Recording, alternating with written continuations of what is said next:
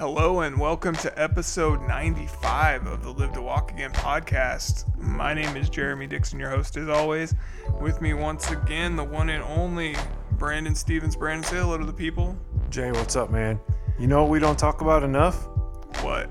About the 90s and how we're on episode 95 and how lit the year 1995 was. Oh man, I remember some NBA Live 95. Oh, Anyway, dude. hold on. I know you do, man. We talk about that a lot. Remember? Yeah. Do we have to tell this story again? I don't even know what story it is. I'm talking about when, remember I told this story like plenty of times on this podcast. This was 1998.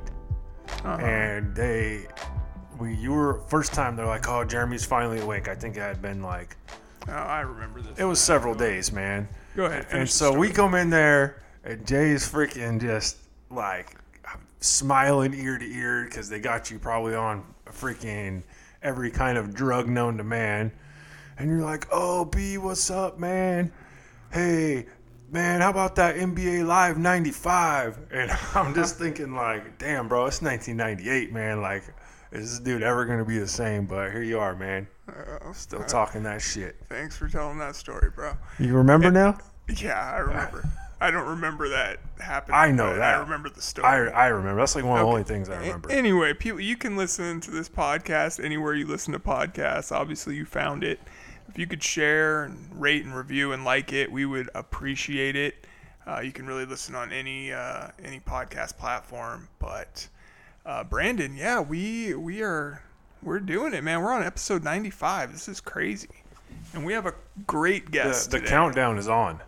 I know. I'm stressed about episode 100. I don't know what we're going to do, but it's got to be something big. Yeah. We'll figure it out. Anyway. Or we'll just carry on like it's another day, but we'll...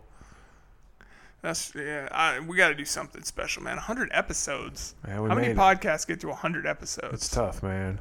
You got to really put in the work. We definitely You put in the work, Jay. Oh, I do. I know. You guys don't even understand what this dude does, man. Grinds daily for this podcast. Yeah, I do. I mean, it's real talk, it's man. It's a labor of love, bro. Yeah. For sure. Yeah, but you do the work for the community, man, and I don't really think I know it's has been no reward yet, but you know.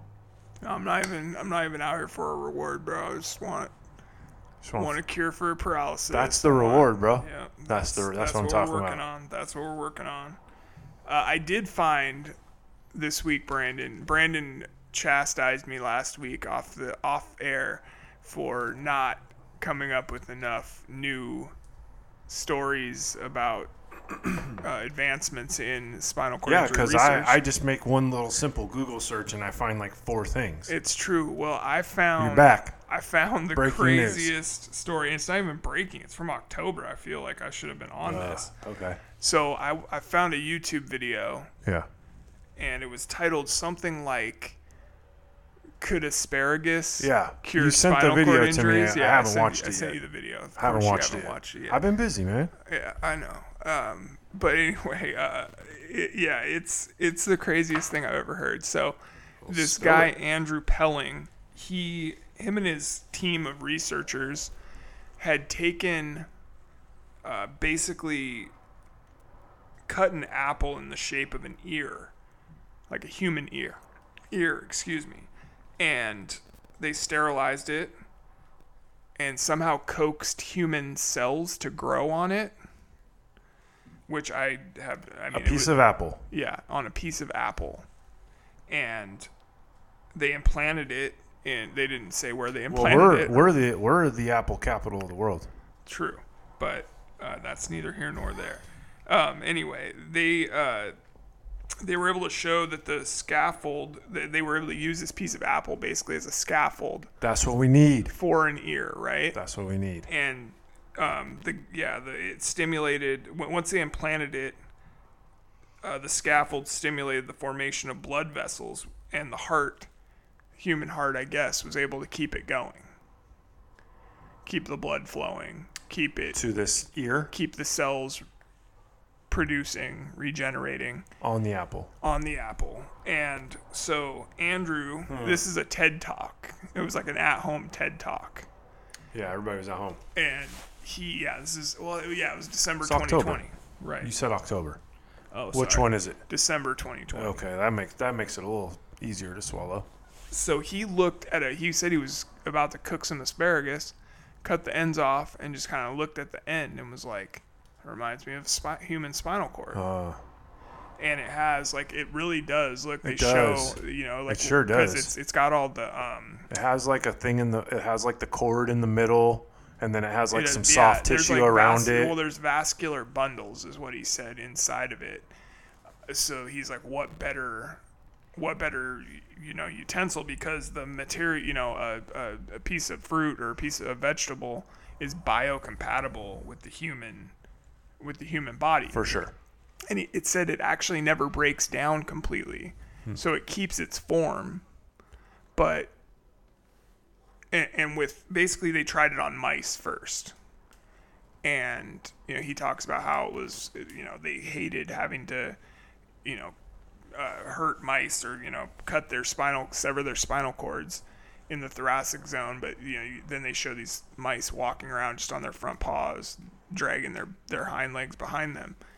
And then all of a sudden they put this asparagus, like a small, you know, not microscopic, but a very tiny piece of asparagus, in with no stem cells, nothing, into this mouse's, you know, damaged spinal cord, and it started walking again. Just, you know, definitely not 100%, but it was. You could see it was moving its hind legs. They put it on a treadmill. It was moving its hind legs. What? And yeah, they're just like basically coming to market now with this new, you know, they did it so many times that they were able to, you know, show enough that they were able to get, where is it? Yeah, they were designated for breakthrough medical device by the FDA. Huh. What? Like they're putting actual asparagus in people? It's actual asparagus. And then they haven't started doing it on humans yet. But then do they like preserve it with something? They sterilize it, and it didn't say if they preserve it with something. But the thought is that they're going to do the same like they did with the apple. And it won't break down because it's biocompatible with your system, you know, with the human body. And yeah, I mean, it basically, where's the quote? Hold on.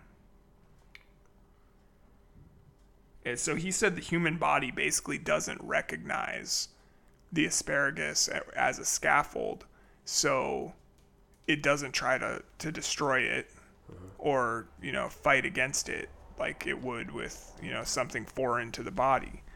Which, it's just crazy, man. I'm pretty mind blown right now, and not. Yeah, I couldn't. Yeah, if you watch the video, it's only like an 8-minute video. I'll post it with the podcast when we get this up. But it was the craziest thing I've ever heard of. Mm-hmm. And I mean, what if that's the answer to all of our problems, man? It's just this asparagus sitting there the whole time. We just need some asparagus. Crazy. Let's go. Something's out there, man. And this guy's labs, I'll put a link to his social media as well. But his labs he only has like 14,000 followers on Instagram or something. Well, and on social media, and he's pretty out there. Like he posts a lot. And I can't believe that he doesn't have more, because I'm trying to get this guy on the show ASAP. So, well, Brandon, that's awesome, and I'm excited to hear more. I am too. Well, hey, this week's guest is Chris Norton. I'm sure you did not do your homework and watch the 7 Yards movie on Netflix yet. But it's a great interview. We talk about a lot of things in the movie, out of the movie. He's a super inspirational guy. Hey, I don't really appreciate you calling me out on the podcast, man. Hey, you know what? We all have to take accountability, Brandon. But because if this was you and I was calling you out, you'd probably edit it out. Well, that's you would. You always tell me I'm gonna edit that out. I have editing power, bro. Wow, bro. Anyway. Well, Chris Norton, he's one of the nicest human beings I've ever met. My internet went crazy when we had started the interview. We're about 2 minutes in, and I lost him. And I email him real quick. I'm like, hey, I have to restart my computer. Something's Oh gone my haywire. God, Jeremy. He was like, no problem, man. Waited in the room for me to get back on. Sick. So, just a nice I guy, can't man. believe Very that. understanding. I know Yeah. I felt terrible. Amateur Real hour over here. professional. I know. Anyway, well, let's get to Chris and hear about his story, and we will talk to you guys on the other side. This week on the Live to Walk Again podcast, we are excited to speak with Chris Norton. Chris is a motivational speaker, author, adoptive and foster dad, and a spinal cord injury survivor. Chris, welcome to the show, man. Thank you so much for joining me. Yeah, thanks, Jeremy. It's great to be here. Awesome. I appreciate it. So, Chris, for anybody that, may have been living under a rock for the last couple of months and hasn't heard about the film 7 Yards, that is about your kind of life story from the time of your injury until now, can you kind of run us through how your injury happened and kind of the aftermath of that? Yeah, it happened over 10 years ago. I was an 18-year-old freshman at Luther College, which is a small town in Decorah, Iowa. As an 18-year-old, I have big plans and dreams to be this All-American football player.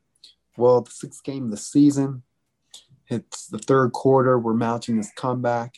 Running down the field for the kickoff to make the tackle, and I see this opening forming.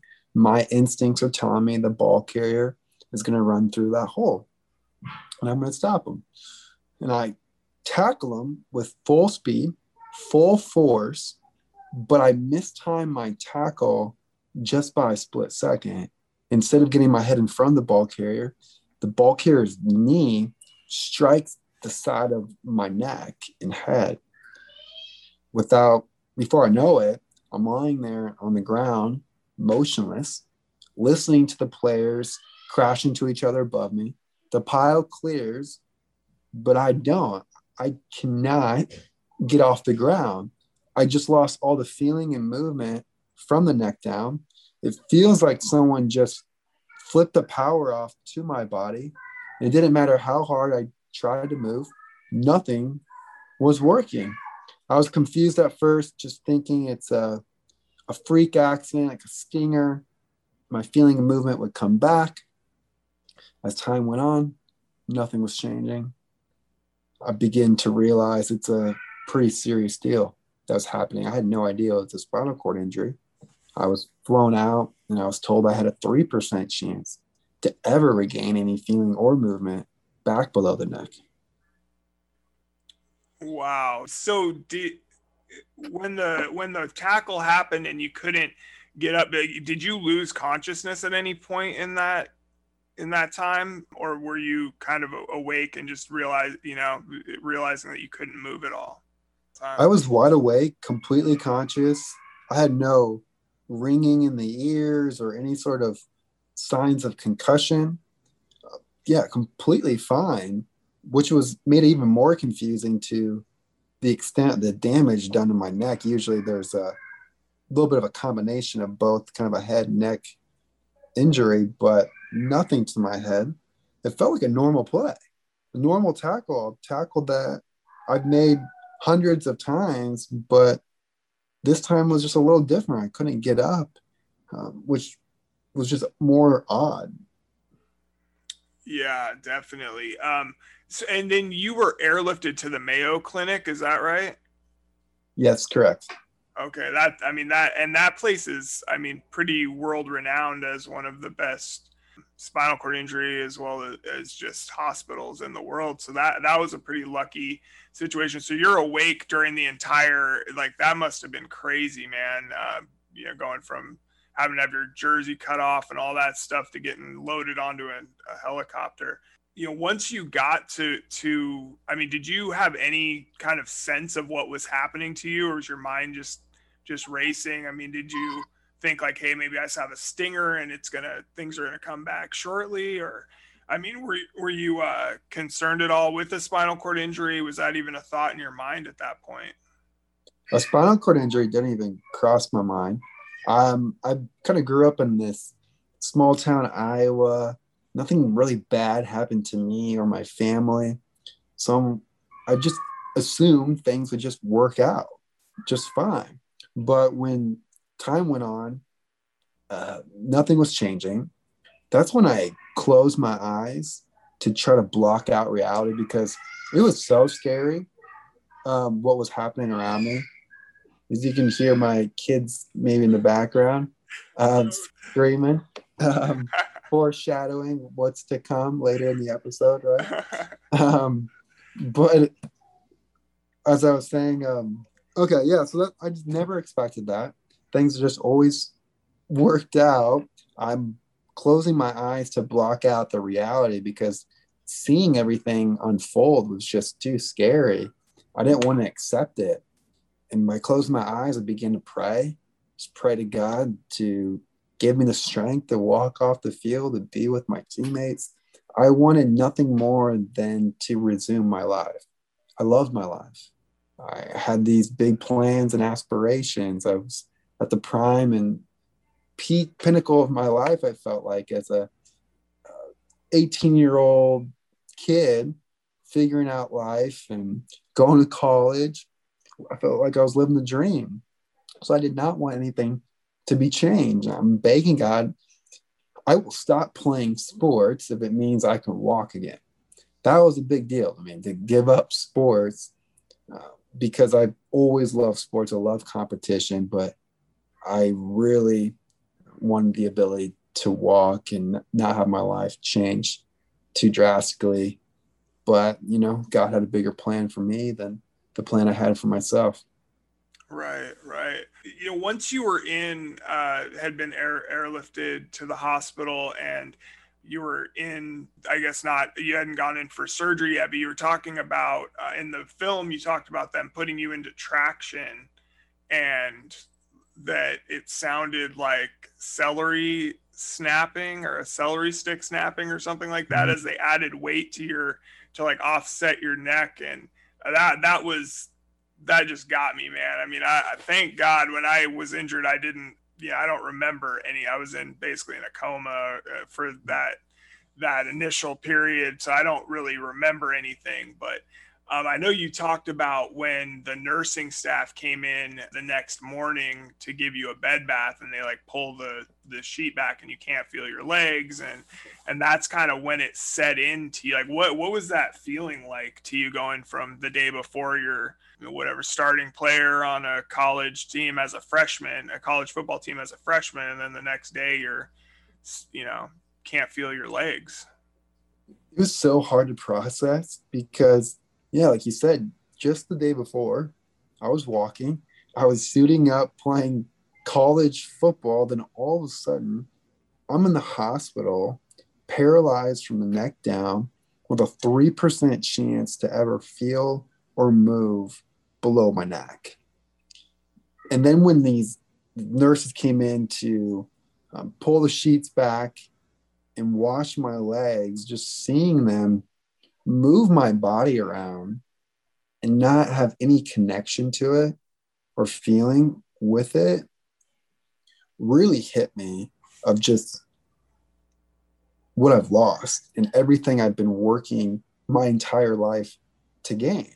I've always been working to get stronger, faster, become more coordinated, athletic. Then for all of a sudden, all that work to just get wiped away and to feel so lost and distant from everything I've ever worked for was really heartbreaking. As I really was mourning the life that I've always dreamed about and would never have. Yeah, that's definitely a lot to deal with. Yeah, especially as an 18-year-old. What was it like? I know there was another kind of powerful point in the film when you said a nurse came in to talk to you, and like the nurses had been coming in and out every couple hours, taking your vital signs and whatnot. And then this one particular nurse had come in and like really was just gave you a powerful message. Can you talk about that story just a little bit? Mm-hmm. It was the fourth night of the hospital stay. It was right 2 a.m. at nighttime, I couldn't sleep. That's when all my fears and doubts would really pour out of me. I'm wondering about my future. Will I ever go back to school? Will a girl ever want to be with me? Ever have a family? Be a dad? And will I ever be happy in this new situation? And as I'm lying there, a nurse comes in every 2 hours to check my vitals. Well, this nurse comes in, checks my vitals, but she does something different. She comes over to my bedside, gets down on one knee, says, "Chris, look me in the eyes." She was kind of mean about it. I lock eyes with her. She's a short, slender haired woman. She's got glasses and she's has this voice that sounds like she came straight out of a Western movie. She tells me, "My name is Georgia. I'm from Wyoming. Do you know anyone from Wyoming?" I say, "No." I'm thinking, where is this going? She says, "Well, people from Wyoming don't tell lies. I want you to know you will beat this. You will beat this." I instantly start crying. I needed to hear these words so badly because up to this point, I was questioning whether all the time and effort I would ever put into my recovery would it ever pay off? Would it matter? But with her words, it helped restore my faith. It gave me confidence to just go for it. The thing about Georgia, too, was that she didn't just say, "You can beat this, Chris." It was, "You will beat this." I believe her. And after that moment, I feel just this release of just go for it, go all out, do everything in your power to make this happen. It's worth it. And I really saw how much an impact one person can make. Yeah, absolutely. And so you mentioned earlier that they gave you a 3% chance of ever moving anything below your neck, I believe is what you said. Mm-hmm. And so now you're obviously, moving pretty well. You're able to stand up. You've taken steps, things like that at this point. But what was, I guess, what was the first movement that came back? Kind of where were you at? And like, what was the timeline? Like how long after before you were able to like stand up? And yeah, I guess when did stuff start coming back and like in what order and what was the timeline on that? Yeah, so I would say pretty early on, but within that first day, I was able to shrug my left shoulder, beating that 3% odds, and then it was curling my left arm to my shoulder, and then just day by day, it was a little bit of a muscle firing, maybe in my right bicep, my left bicep, and just kind of worked its way down my chest a little bit. Then I started to get a little bit of sensation in my feet. My sisters would cover up my legs with a blanket. They would ask me questions, what part of your leg are we touching? And I would try to, tune in to what my body was telling me and try to reconnect. And then it was, what was my biggest movement with my legs, my toe happened about the 5th week mark. I was able to wiggle my left big toe. And then it was, more toes and my calf, my quad started to fire. And just kind of piece by piece was able to get some activation.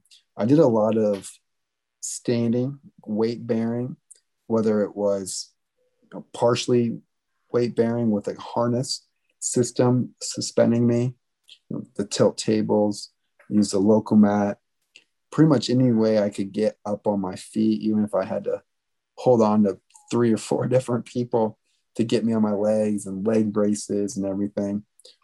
The standing frame did that a lot, but I felt that getting my legs, getting up was really helpful for me. Right. Yeah. That's so when did you actually, I guess, how long after the initial injury, were you able to start rehab? Did they start it with you right away up there, or was it like after? I mean, I know you had to have surgery at some point. What was that time frame like? I was fortunately able to go after surgery. So I had surgery, that first night, and then 5 days later, I was able to make it to the rehab floor. Then at the rehab floor, though, the first training session really was to get into my power chair that was reclined backwards, because when I sat up at all, I got really lightheaded and nauseated, felt sick. So I had to build up my tolerance to just be in a chair that was tilted backwards. So they put me in there. The first day was 30 minutes. Then I felt too sick. They'd put me back. The next day, pushed it to 45 minutes. And then I, just kept stair stepping it up every single day, trying to go a little bit longer, doing everything in my power to stay focused, not to pass out. I passed out several times, but I knew I had to get in that chair to start the process, and then eventually able to drive my wheelchair with a joystick, and just kept trying to focus on those little pieces of progress and celebrate those pieces of progress, because what was hard for me was comparing myself to my able-bodied self of what I was doing as an athlete. And that was really hard, and that was really discouraging. And then it was also discouraging thinking about my goals and how much I want to recover and what I want to get to and how far I still had to go. And that was really discouraging. So I had to really lock in on winning the day, celebrating those little pieces of progress, and comparing myself to really my new life of when I was first injured, of where I was at then to where I am today. And so that's what I compared myself to, because anytime I thought about that old self, it's too discouraging. And I just wanted to throw in the towel. It's not easy, but that's what I had to really do, is to let go and mourn that old life and that old athletic, able-bodied self. I've never actually heard anybody think about it or explain it in that form. But I mean, if you just base it off of how you were at the beginning, how much gains you've made since then compared to your former walking self, then it's a much better way to try to wrap your head around things, for sure. So that's I like that you I like that a lot. Yeah, it keeps me motivated, and it kept me motivated to keep going, so I could then see the progress and know that it's worth it versus that discouragement. Yeah. Talk about what it meant to you. I know at one point in the movie, your dad talks about that you've already mentioned it, kind of at night when, after you've been, because like your days in rehab are like packed full of, you're constantly doing something, everything's on a schedule. But then at nighttime, you're kind of left to your own thoughts after, everybody goes home and all of that sort of stuff. So your dad talked about, I guess your family had set up a Caring Bridge page for you, and your dad would read you kind of positive and inspirational messages from people on there. How much did that kind of aid in keeping you, on a positive path, like mentally and emotionally? Having family, friends, community, and strangers, that support system, having them reach out, sending encouraging messages, having them just show up to be there to give me company, it meant so much to me. It gave me a little bit of inspiration and motivation myself, because I would receive some messages from people saying, "Hey, Chris, the way you're attacking your recovery with such positivity, with determination and resilience, it makes me want to use those kind of same attitude, those same lessons for my own challenges and how I want to respond to the things I'm up against. And hearing that, knowing that I could be a positive example for somebody else going through something hard, it gave my pain a purpose. Even though I didn't want the pain, at least it could be used for something good. So I like that. It gave me a little bit more fire knowing that there's people counting on me to be a good example and to be a good role model. And while, yeah, I didn't sign up to be an inspiration, I never considered myself to be an inspiration. I was just trying to get myself better and to heal and recover and get back to my old life.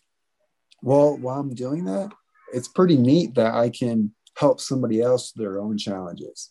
So that gave me a lot of purpose and passion to keep going on those days where I didn't feel like going.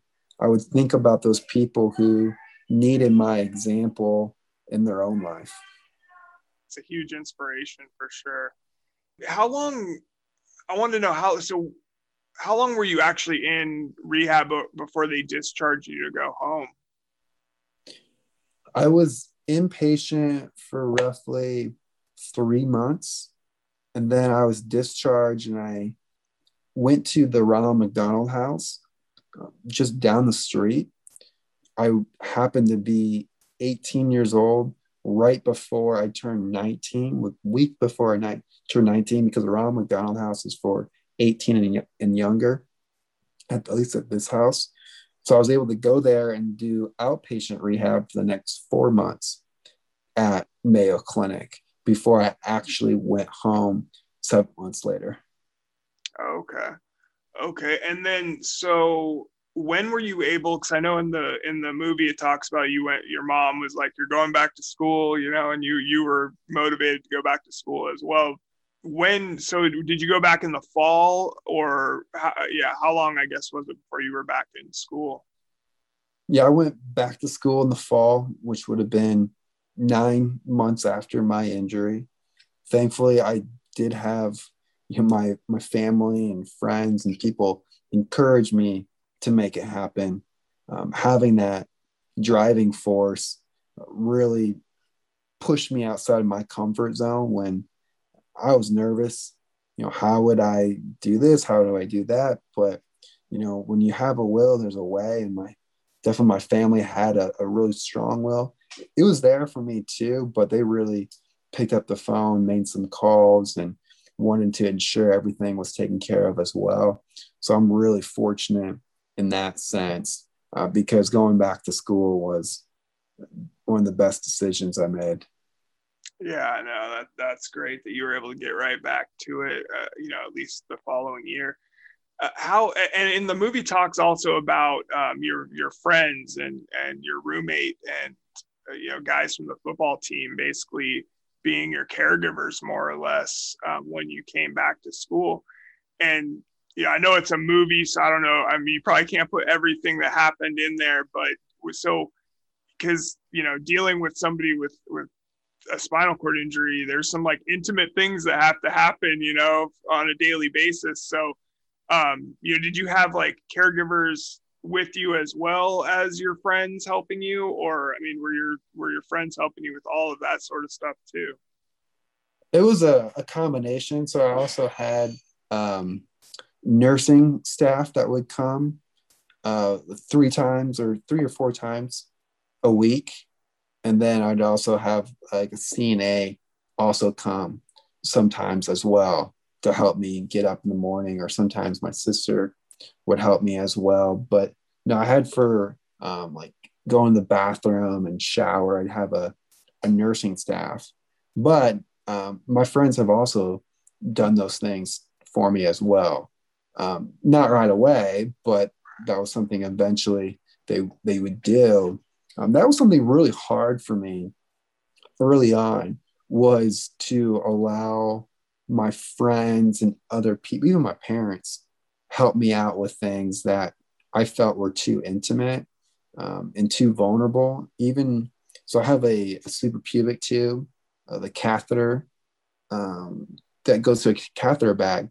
Even the idea of having my pee on the side of my leg is something I was really insecure about. And even still, some today, I don't want everyone to see that. But I would never ask a friend to drain my bag. It's always going to be someone I was really close with, like my parents or my sisters. Well, eventually, my parents kind of pushed me to do it, but asking a friend to help me out. And I started to see that while I might have cared about having this leg bag on the side of my leg, my buddies and other people, they really didn't care. They just wanted me to be included. They want me to be there. They want to hang out with me. And so when I began to realize that they could care less about some of these things that I was so worried about, that I was trying to keep hush hush and quiet about, it really began to give me some confidence to kind of get out there and explore and meet new people. I also realized too, because in the hospital, I was worried about making friends. I was worried about, finding a girl because my identity was so wrapped up in being an athlete and being physically strong and being this manly man. Well, who am I now? Because, that's all gone. Well, I realized that's not what I might have valued that about myself, but that's not what other people value about me. They care about who I am as a person, the love that I give and receive. Those other things aren't as important. And while being an athlete was important, there's aspects of being an athlete that I still have. And really, your identity is what you bring to everything that you do in life, and not exactly what you do. But anyway, those some of those things that took time to realize, and it gave me confidence to kind of go out there and try new things. Yeah, that's fantastic. And speaking of new things, you had mentioned in the movie that and you've said it a couple times in the interview here too, that you were kind of worried about dating and finding a girl eventually, to a woman to be with. Talk about Emily and how she kind of came into your life. And for those that don't know, Emily is your amazing wife. And talk about Emily and kind of her entrance into your life. Mm-hmm. I would say a big part of meeting someone like Emily was it was 3 years after my injury. I got to a point where I began to love myself again. I began to see that I had value. It didn't matter if I was in a wheelchair, that I had something to offer still. In the beginning, I didn't think that. And I don't think I would have, if I would have found a girl, I would have gotten into a very healthy relationship. But as I began to see my own value, and that gave me confidence in myself, was able to then meet Emily. Emily is this person who just looked past my physical challenges and obstacles and just wanted to get to know me for who I was. She liked the fact that I started a nonprofit, the Chris Norton Foundation, to help recovery options for local facilities so they can offer better therapy options and affordable therapy options. So just trying to make a difference. She liked that because she's all about making a difference. She wanted to help kids in the foster care system. But we met online, hit it off right away, started dating shortly after.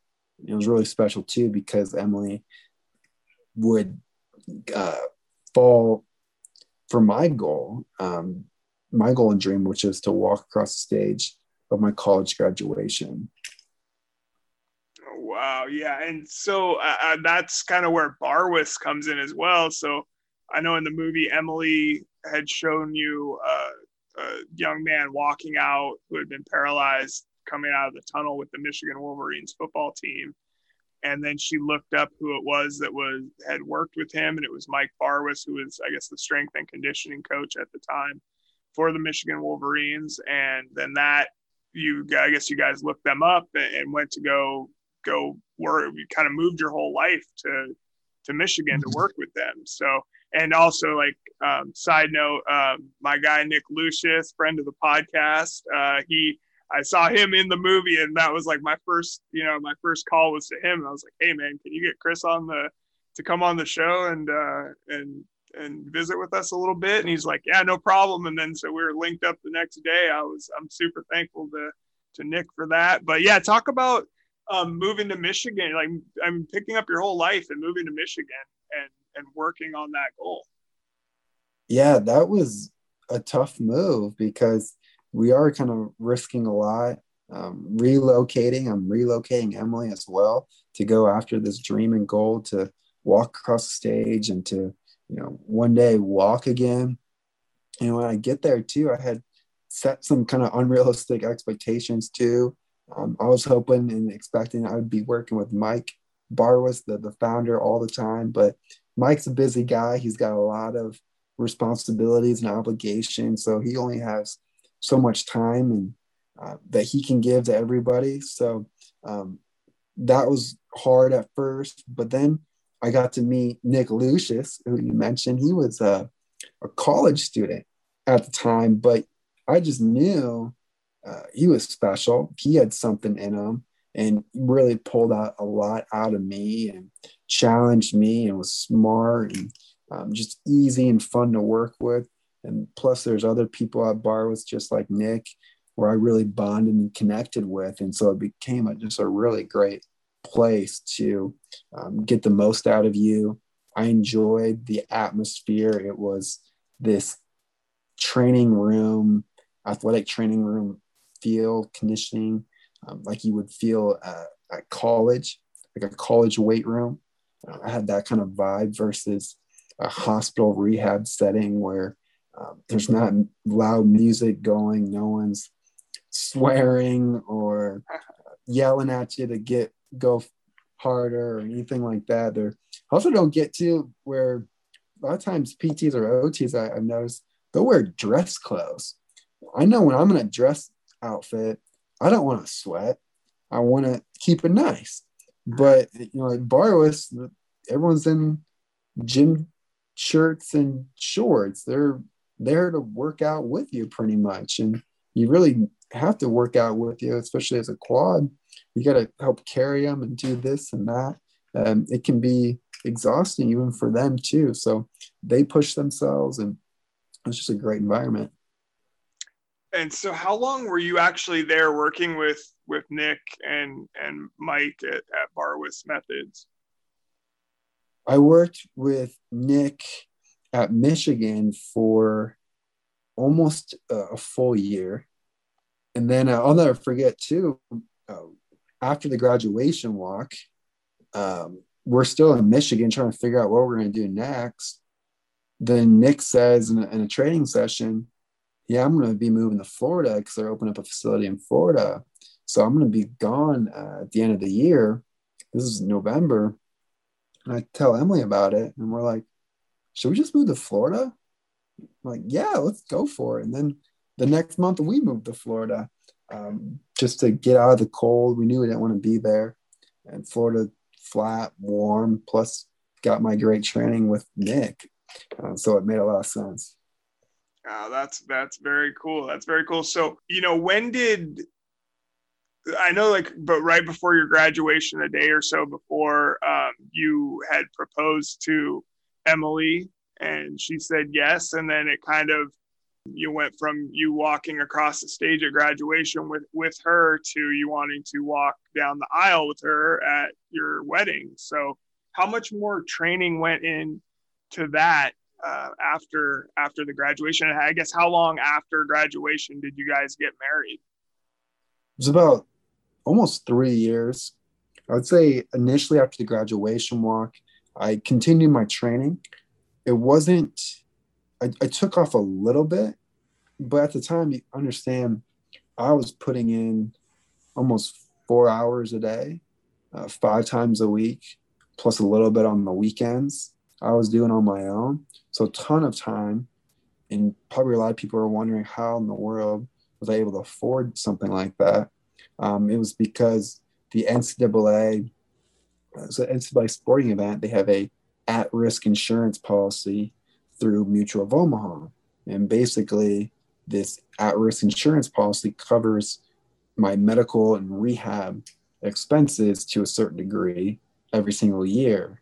So I had these resources to cover an unbelievable amount of therapy hours and equipment which is why I'm very fortunate to have these kind of opportunities to continue to train years later. But so that kind of helped me train then for the next almost 3 years with Nick, a couple hours every single day. Oh, that's awesome. That's awesome. And then yeah, and then I know that the movie covers the wedding and has you know walking down the aisle with Emily, which was you know definitely a tearjerker. I won't lie, that was a beautiful scene. You know, I know then at the end, and well, the one thing I want to say is you say at the end after you're walking down the aisle, like it kind of cuts to black for a second. You can hear your voice. Like I don't know if you're giving a toast or if you're just doing a voiceover, but you're talking about just how anything is possible. I think is kind of the last thing you say in that scene, and that's like a big kind of motto or mantra of the podcast here and the Live to Walk Again Foundation. So I love that was included in it. And then, you know, from there though, it goes to your family, to you and Emily, and all of a sudden, you know, you've already adopted your oldest daughter at that point, and or maybe you hadn't quite adopted her yet, but you were working on that. And then all of a sudden it was like 4 more kids were about to get adopted, and you know Emily's like, how do you feel, you know, like how do you feel about that, Chris? And you're like, I'm great, like let's go. But you're definitely like you know, it's like, wow, 4 kids, that's a lot. So like talk about kind of the, I mean, like just I just feel like you and Emily are so selfless to be able to do, like, because she's having to help you a lot, I'm sure too, and then it's like 5 kids on top of it, like right as you're getting married and starting your life. That's you guys are rock stars, man. Just talk about the I don't even know what the question is. I guess I'm just kind of like, you know, saluting you for being so willing to take in some kids that needed help, and you know, that's amazing stuff you guys are doing. Yeah, thank you. No, it's a large undertaking for sure. We actually began fostering before we were married. So we were taking in kids that needed a home. And these kids, they really needed just a stable, loving environment. And then they just start to flourish. They're all special. They're all precious. They're not who of their past or what they've done before. They're just really born in unfavorable situations, and to be able to show them that they're loved, they're special, is a really, really neat opportunity. It's given us so much meaning. And then out of, you know, fostering, it led to the adoption, of 5 girls, which is really, really cool. And we're hoping to adopt a 6th, but it's a boy this time. So we're working on that. But these kids have, you know, you kind of went into it, we're going to bless these kids and really help them, you know, unbreak their past and be chain breakers. But then they give you so much. They bless your life so much too. And it's just really amazing how much they've given to us. And yeah, it's just been unbelievable. That's so amazing what you guys were able to do for them, and like you said, them for you as well. I just have a few questions left for you here, Chris, and I'll let you go. But I wanted to know, you know, it's kind of an underlying theme of the whole movie is your faith and your family's faith. You know, talk about how that kind of helped get you through and to where you are now. You know, when I was first injured, well, before I was injured, I had a faith, but it wasn't very strong. It wasn't something I lived out and really counted on. It was more there in case of emergency. And then when I was injured, I had nothing to really rely on except for God and my faith, because in the past, I would always take care of it. I would always try to figure it out versus giving it to God. But this was so big that I had no one I could really lean on besides my faith I could really trust and that would help understand. But I had to wrestle with that though, because In the Bible, it says, God has plans to prosper you, not to harm you, plans for a future. As I'm in the hospital, I'm thinking, how do you have plans to prosper me? This feels like a plan to harm me. This I don't understand. You might have made a mistake. I know you're not supposed to make mistakes, but this feels like you're not going to be able to take these broken pieces and make something good out of it. And to be able to use this pain for a purpose, I'm at a loss. But I know what it says that you can do this, and I'm going to believe in that. And it gave me this light at the end of the tunnel, and to just trust in Him, although it was hard to do that. There are a lot of times I wanted to give in to fear and not my faith, but thankfully I had a good supporting cast around me that were encouraging me, giving, helping me choose that faith. And faith is something you can't see. Oftentimes it doesn't make sense. It's not right in front of you. And that's the whole thing. You just got to believe in it. And so I believe that God could do something special with my life. Never knew what it would be or what it would look like, but I just held on to that, and it kept me motivated as well. That's beautiful, man. I'm glad. It's a great message to share with other people in this community and that are going through this maybe now, that are newly injured. So the one last thing I wanted to ask you about was just the making of the movie, and like when did the idea for it come about? Were you involved in the production of it or the anything like that? Like, yeah, just to talk about the movie and how that came to be. The first kind of conversation was after my graduation walk. I went viral. Over 300 million people saw it. And then Katie Norris, the producer of Photolanthropy, she reached out and just said, hey, when you guys are starting to plan your wedding, we would love to be there to offer you photography and videography. We could put together a nice little video. We do documentaries. They just started doing documentaries. We're like, well, that'd be really cool. We had a nice conversation with her, and we told her, hey, we'd let you know when that time came. And then when that time came, as we were planning out our wedding, we reconnected with them. They just happened to be getting done with their previous documentary, and they needed another documentary story, and it just made sense. So we decided it was going to be on my story, and that's when planning started. And I was very involved with all the strategic planning of what to share. Filming started in 2017, actually, before the wedding walk. And funny story is that they named the movie 7 Yards before I could even walk 7 yards. And so there's no wiggle room in that title. I had to walk 7 yards. But they just were great to work with. They wanted to share something uplifting and inspirational. And that's what my life is all about, is trying to encourage others. So it just made sense. Wow. Yeah. And so I know that the film, for anybody who hasn't seen it, is kind of a combination of, interviews, reenactments, and then like home video type footage, it seems like. I was wondering about the reenactments and how your family, specifically like your mom and dad, having to like relive the scene where you were injured on the football field. Like how did that affect them? How did that affect you? Did that bring up any bad, like, was it kind of cathartic, or was it how'd that affect you guys? Going into the reenactment of the football scene, I knew I was looking forward to it. I thought this would be a ton of fun. Got the shoulder pads and the helmet back on. My buddies and I were having a riot with that, getting really re-padded up.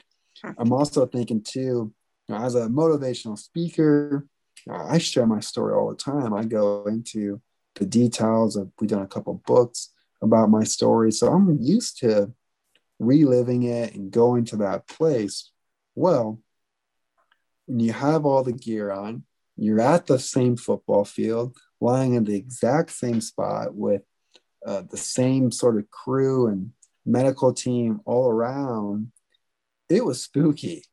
It was really eerie, and it brought me back to that moment and feeling sad for that 18-year-old kid that was lying there. And while I knew it turns out fine, I love my life, I wouldn't go back and change it because it's opened too many doors and blessings now. But I felt sad for that 18-year-old kid that was lying there struggling, trying to figure out what the heck is going on and what's my life going to look like.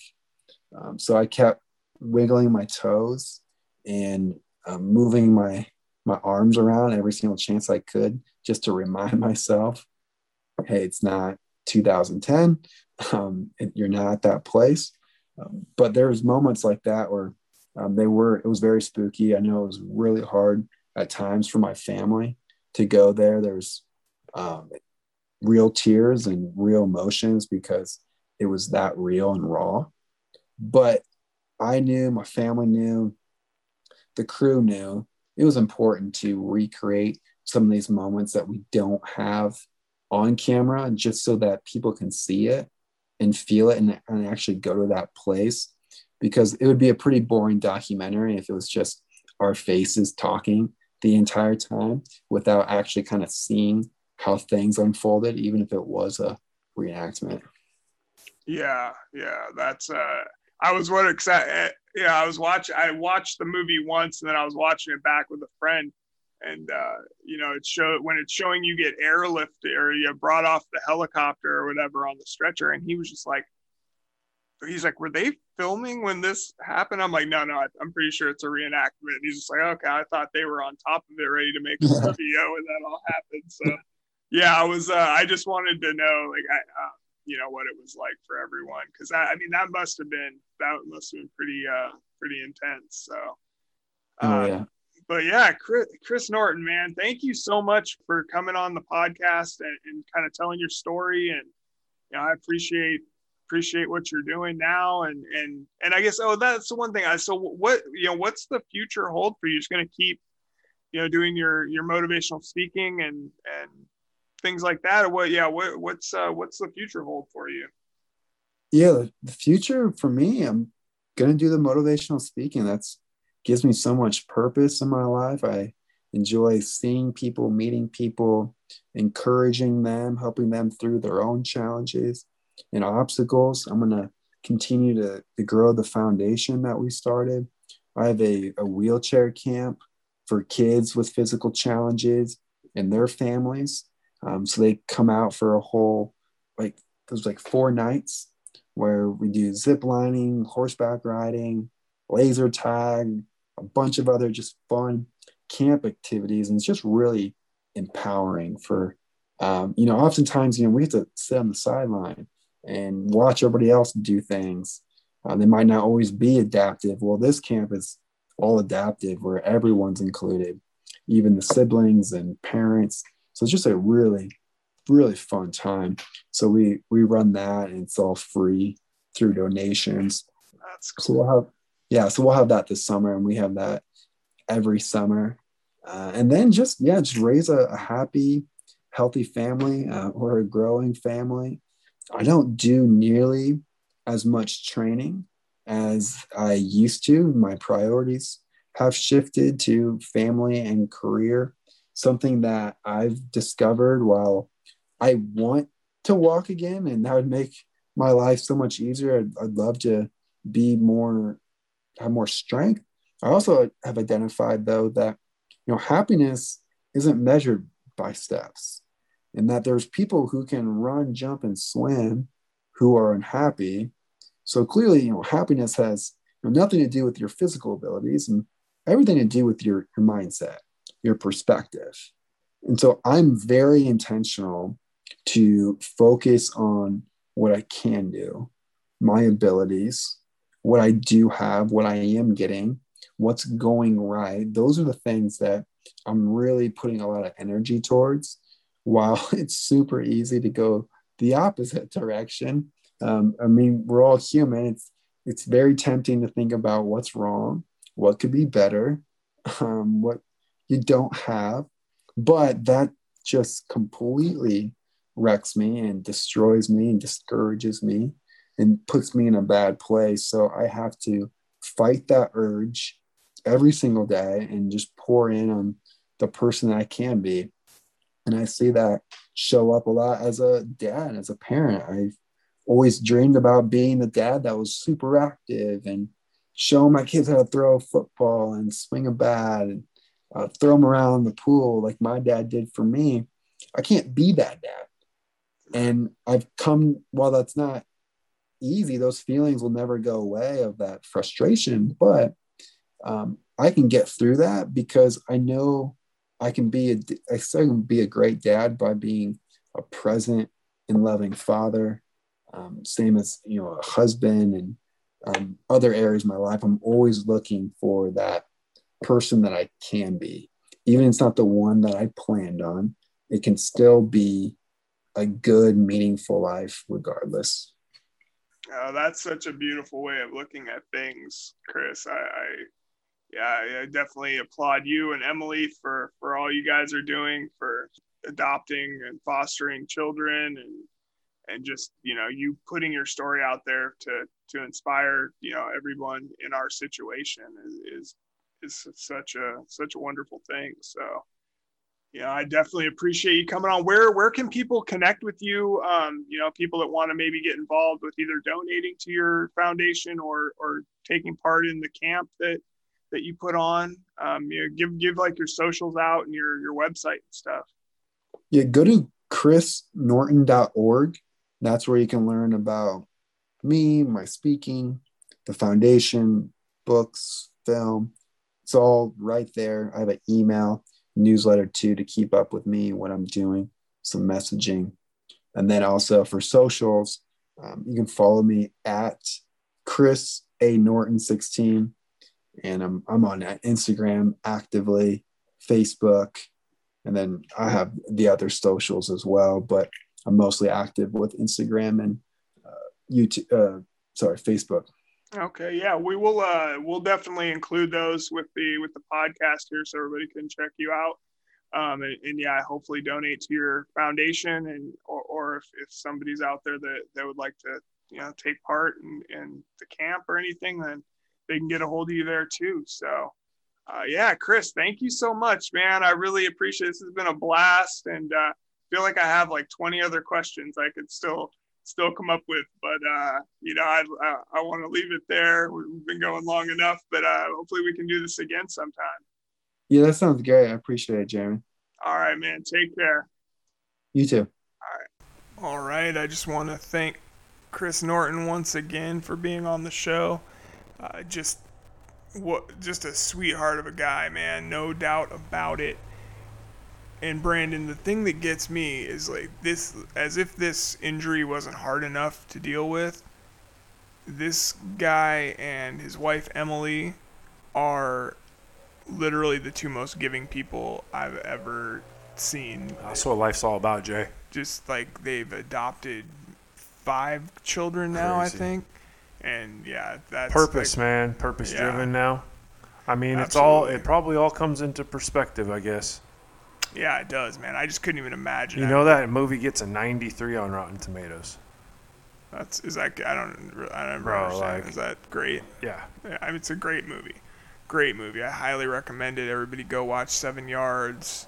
Check out Chris and his foundation and the great work that they're doing. We'll have all the links to their social medias and websites and everything posted with the show. But yeah, Brandon, I'm excited for this asparagus guy to come on. Hey, I just want to thank you publicly on this podcast for letting me have this booch. Yeah, we're good, man. We're drinking kombucha over here. We're super healthy on the Live to Walk Again now. I'm off the alcohol for like a month. I'm off coffee now for coffee too. I quit coffee again. How are you getting caffeine? I have a little black tea sometimes. Huh? You're just. Whew. I did cut down on a lot of caffeine, but I don't know about cutting it all out. A couple cups of black tea, I'm off the no more smoking, edibles only. Yeah, Got the CBD absolutely. drops. Got the CBD drops. I've been taking the shout out to Magical. I've been taking those CBD drops. got the 50 mushroom. milligrams every night. Got the magical mushroom powder, not magical as in hallucinogenic. Too magical bad. as in the company magical Yeah. mushroom powder, which is great for all kinds of stuff, including reconnection and growth of neurons. So that's a big one for anybody. You got any extra? No, I don't. We can probably get some from Kai Bickle or Garen Angel. Shout out Kai Bickle and Garen Angel from Magical. Appreciate you guys. But yeah, when I watched this movie, Brandon, 7 Yards, which you still haven't watched, but I know you're going to. I actually didn't even know that was this week, and you didn't even send me a reminder, so I'm a little disappointed. But I mean, yeah, we're all adults. you should have here, told though. me to watch it, dude. You can watch it You now. never did. I've told you multiple times to watch it though. I have. Really? Really. Wait. And it's on Netflix. Everybody should check it out. It's just a powerful movie. And we talked in the interview. You all have already heard this, but about Chris's family and friends. They did all the reenactments. So it's like that's how the movies broke down. It's like not present day, but whatever, a few years ago, interviews, reenactments, and then there's some home video footage of him in the hospital.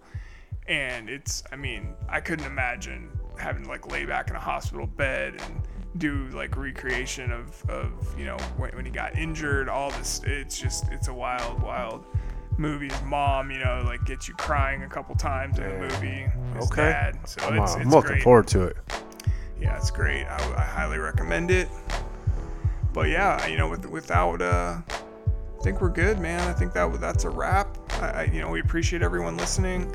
Again, if you could share whatever podcast platform you're listening on, if you're allowed to share it, rate it, review it, whatever the case may be. 5 stars only. But yeah, we will be back next week, and we appreciate you all listening.